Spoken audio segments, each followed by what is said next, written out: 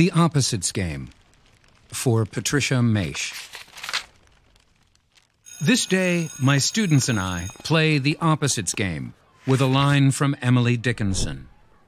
My life had stood a loaded gun, it goes, and I write it on the board, pausing so they can call out the antonyms.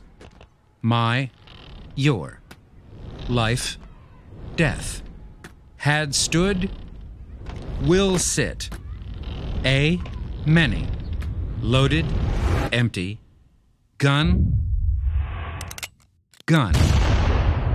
For a moment, very much like the one between lightning and its sound, the children just stare at me. And then it comes, a flurry, a hailstorm of answers. Flower, says one. No, book, says another. That's stupid, cries a third. The opposite of a gun is a pillow. Or maybe a hug, but not a book. No way is it a book. With this, the others gather their thoughts, and suddenly it's a shouting match. No one can agree. For every student, there's a final answer. It's a song, a prayer, a promise, like a wedding ring, and later, a baby. Or, what's that person who delivers babies? A midwife? Yes, a midwife. No, that's wrong. You're so wrong you'll never be right again. It's a whisper, a star. It's saying I love you into your hand and then touching someone's ear. Are you crazy? Are you the president of stupid land? You should be. When's the election?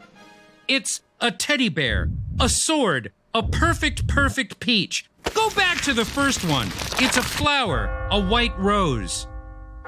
When the bell rings, I reach for an eraser, but a girl snatches it from my hand. Nothing's decided, she says. We're not done here. I leave all the answers on the board. The next day, some of them have stopped talking to each other. They've taken sides.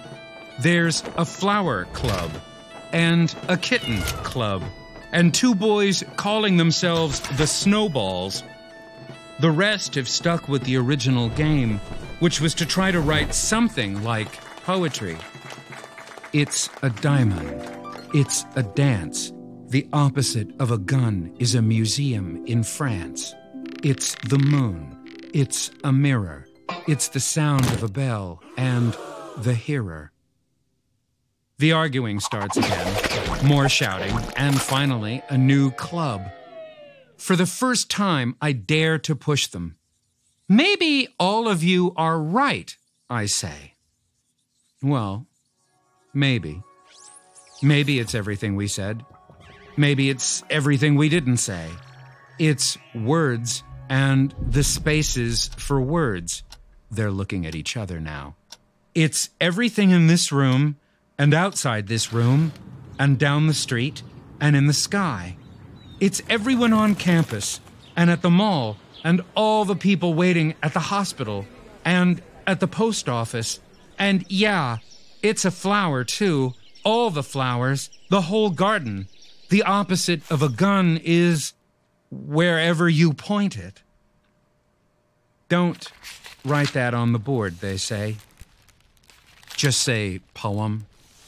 Your death will sit through many empty poems.